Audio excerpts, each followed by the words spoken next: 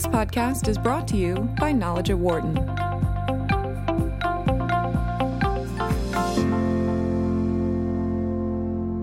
Almost half of female economists surveyed in the United States report that they have faced gender discrimination and or sexual assault. It's an astounding result that came out on Monday from the American Economic Association, which included responses from around 9,000 male and female economists. About two-thirds of the women responding to the survey say they believe their work wasn't taken as seriously as male economists and that they had been disrespected. Out of the 9,000, 2% of respondents reported being sexually assaulted, 6% faced an attempted assault, and 12% were touched in a manner that made them feel uncomfortable. Ben Bernanke, AEA president and former Federal Reserve chair, called the figures, quote-unquote, disturbing. Janet Yellen, president-elect of the AEA and a former Fed chair, said they were unacceptably high. As a result, the organization has come up with measures to combat this behavior, but will that be enough to make a difference? To discuss this report, we're joined here in studio by Olivia Mitchell, professor of insurance, risk management, and business economics here at the Wharton School. She's also executive director of the Pension Research Council and director of the Bettner Center on Pensions and Retirement Research. Also with us on the phone, Dr. Lisa Cook, associate professor of economics and international relations at Michigan State University, and also with us, Judith Chevalier, who is a professor of finance and economics at Yale University. Olivia, great to see you again. Great to be here. Thank you. Lisa, Judith, great to have you both on the phone with us today. Thank you both. Thank you. Hi, Dan. Great to have you both with us. Olivia, I mean, the numbers speak volumes, unfortunately, and there seemingly is, like across society, there continues to be an issue with this type of activity by men towards women in the economics fraternity. It's very depressing, actually. I've been teaching for 40 years now, and sure, 40 years ago, there were very few women in the profession. You stood out. You were sometimes made to feel uncomfortable or awkward. But I had hoped that today things were much better. And we don't have the exact survey from 40 years ago, but the fact that half of women have directly experienced discrimination versus 3% of men and 16% of non-whites is just staggering.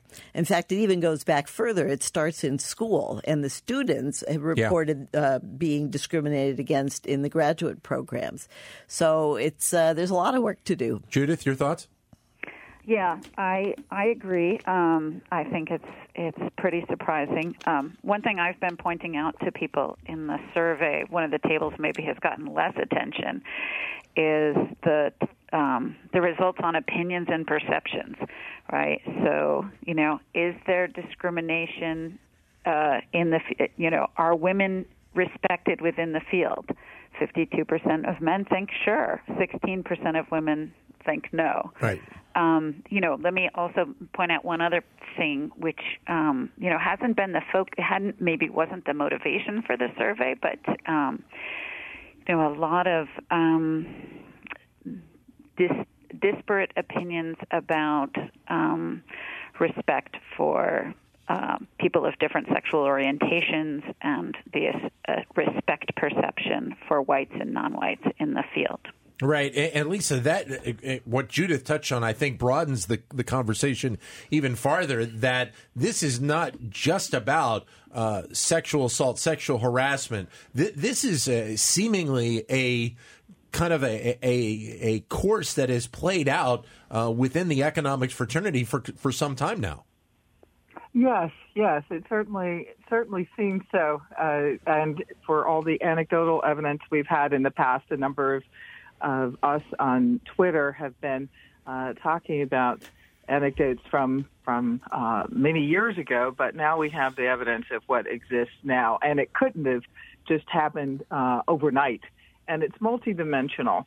So one of the tables that I've been focusing on is reporting experiences of discrimination in academia, and there's just a stark difference with respect to promotion decisions, whether people are feeling discrimination with respect to promotion decisions, compensation, teaching assignments, access to graduate student researchers. And if you think about all of this adds up to productivity. And, a lot of the focus has been on, say, small children being the the culprit, as it were, or a defining feature of a woman's productivity, and you just see how much richer the story actually is. And that's just one factor, for example. So I'm hoping that we have, because of this detailed information, input into recommendations and input into actionable steps that the AEA can actually take. Olivia? Let me just add to that, Lisa, if you would. There's associated evidence in these surveys around the kinds of things that get in the way of tenure. So, for example, we've known this academically, but women say they're 5 times more likely than men to have to serve on committees and do service. They're 3 times more likely to say they're treated unfairly with regard to teaching assignments, and about 5 times more likely to be discriminated against with regard to course evaluations. And so these are the kinds of things that play a key role in promotion.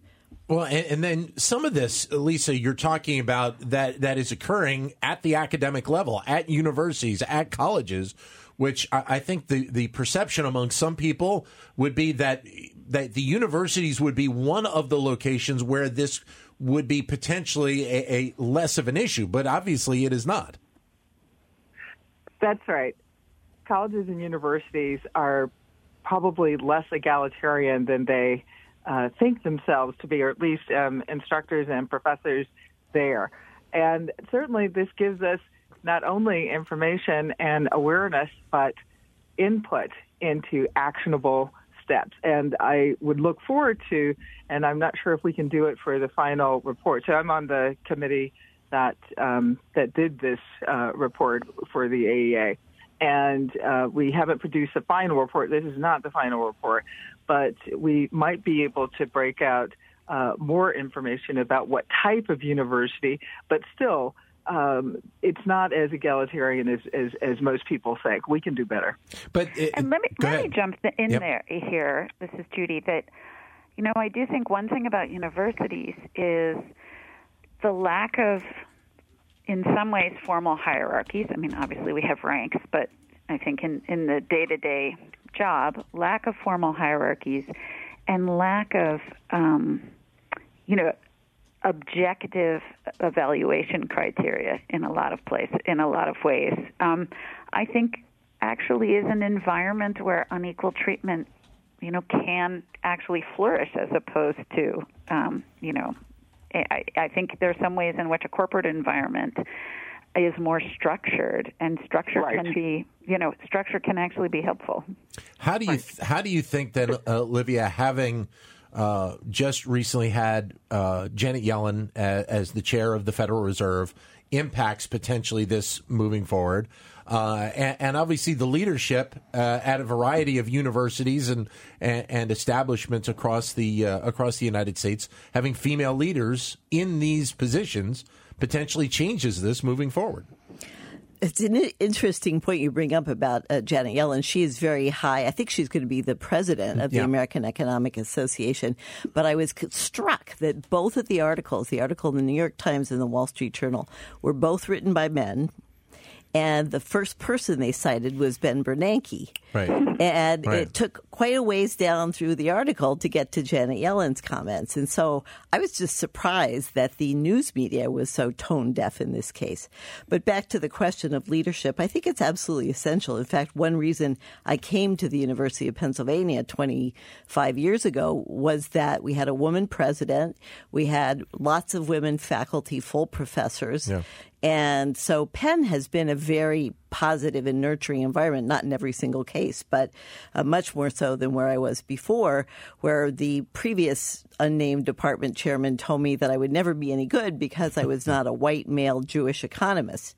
And I said, well, I am white and I could convert, but I really detest pain. And so I thought maybe I'd just have to let that go. Lisa, have you ever had that type of an experience in your career?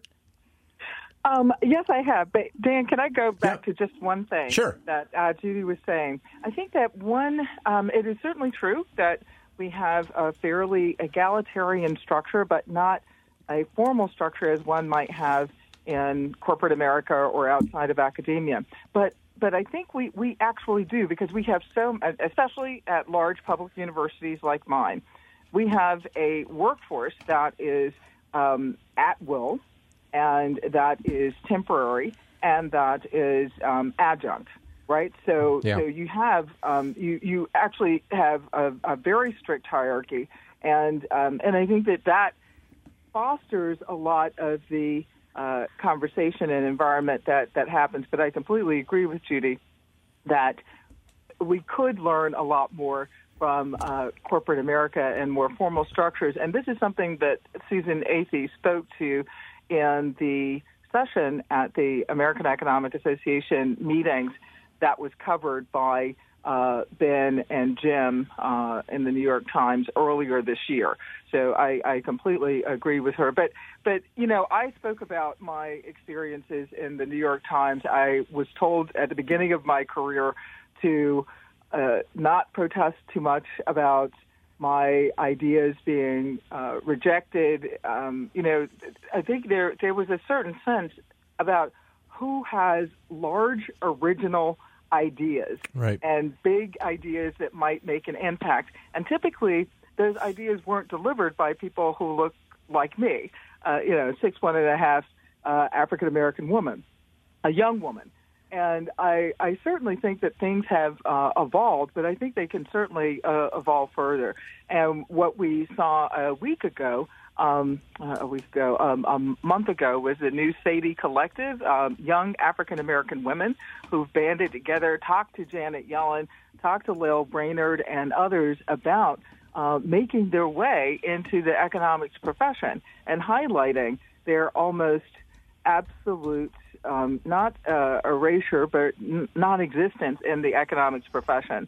So I'm glad to see that so many young people, so many graduate students especially, graduate students have been pushing this along, and I think a lot of this is in response to their airing their concerns. Well, Judith, I get your thoughts and experiences as well, but also the fact that the Federal Reserve had come out with a report back in 2017, and at that point, 58% of undergrad degrees went to women. Only 30% of economic degrees went to women at that point. So there is, again, that gap that obviously plays a significant role in this.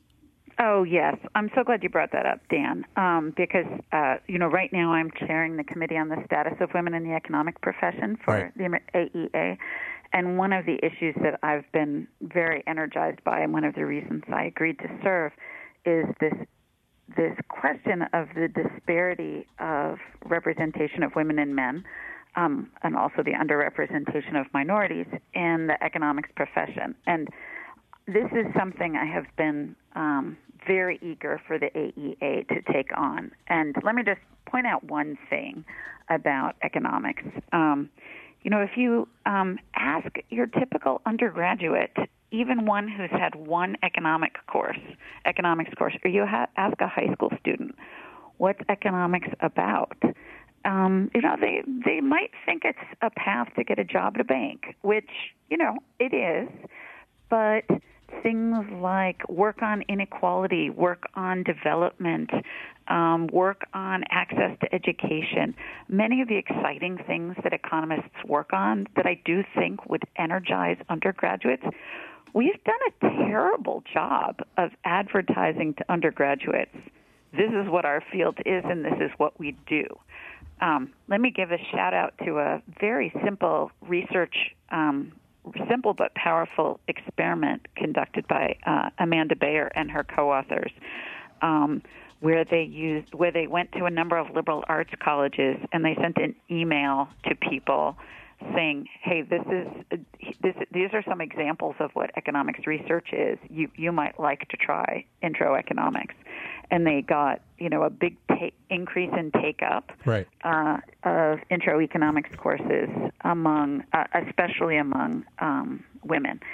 So I think economics has done a bad job of introducing people into the major, and the profession, even when other STEM fields have shown progress. And this is just something we have to work on. This is Knowledge at Wharton on Sirius XM 132, Business Radio powered by the Wharton School. Dan Loney in our studios in Philadelphia, along with Olivia Mitchell here at the Wharton School, and on the phone with Lisa Cook of Michigan State University, Judith Chevalier of Yale University. Your comments welcome at 844-WHARTON, 844-942-7866. Or if you'd like, send a comment on Twitter at BizRadio, B-I-Z Radio 132. Or you can use my Twitter account, which is at Dan Loney, Loney 21. We're discussing the report released yesterday by the American Economic Association that details the instances of harassment, assault at all with female economists going on in this country. Again, 844-942-7866. Or if you'd like, send us a comment on Twitter at BizRadio, B-I-Z Radio 132, or my Twitter account at Dan Loney, Loney 21. Lisa, though, as part of this part of the report coming out, there was a new policy banning harassment and discrimination within the organization. So what impact do you think that could potentially have to change the path that these numbers have been going? I think these measures are certainly a good start. I think that, for instance, the ombudsman, we have established an ombudsman to receive these complaints. There is a possibility of AEA members being sanctioned. I think that we'll have to go. We'll have to go a bit further. This is just the beginning. So, for example, if there is a report of sexual harassment that needs to happen, and it needs to go to a mandatory reporter, the kind of reporter that one has under Title IX. We don't know exactly where that should go. There's a lot more room for improvement, and we have to see enforcement. I think that retaliation is something that's going to be on the minds of individuals, and I've certainly seen this in conversations and heard about it. And I think that this is possibly why some of the elements of the environment we see have persisted, because of the fear of retaliation and the hierarchical structure of economics. So, yes, this is just the beginning, though. This policy is being refined, and I understand that there are many suggestions that could be entertained. Olivia? Yeah, I think that the policy banning discrimination is an excellent step forward. But as you point out, Lisa, I think there are relatively few teeth behind the policy still at this point.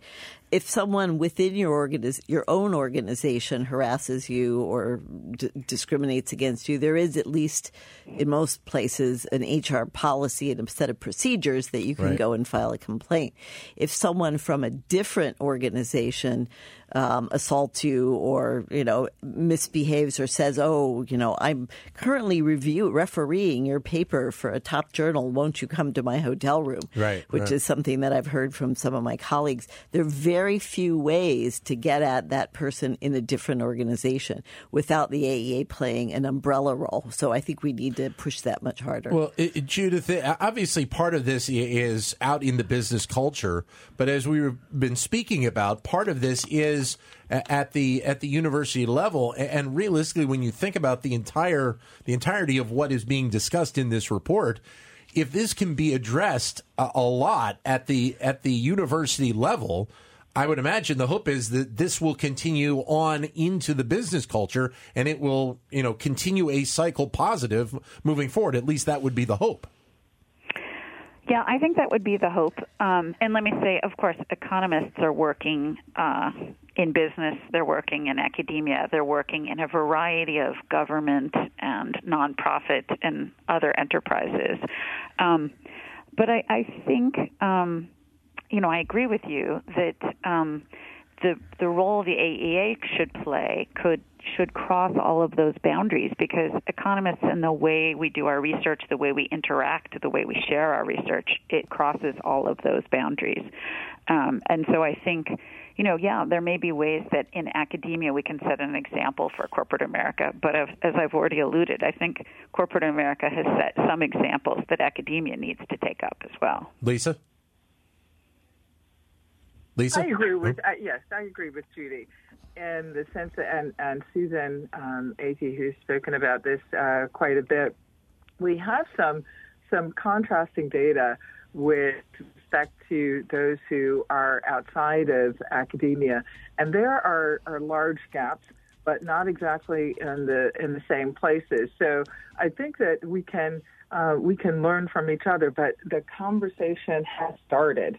It has started, and to a certain extent, it started with Alice Wu's paper 2.5 years ago, almost 3 years ago, that appeared in the New York Times.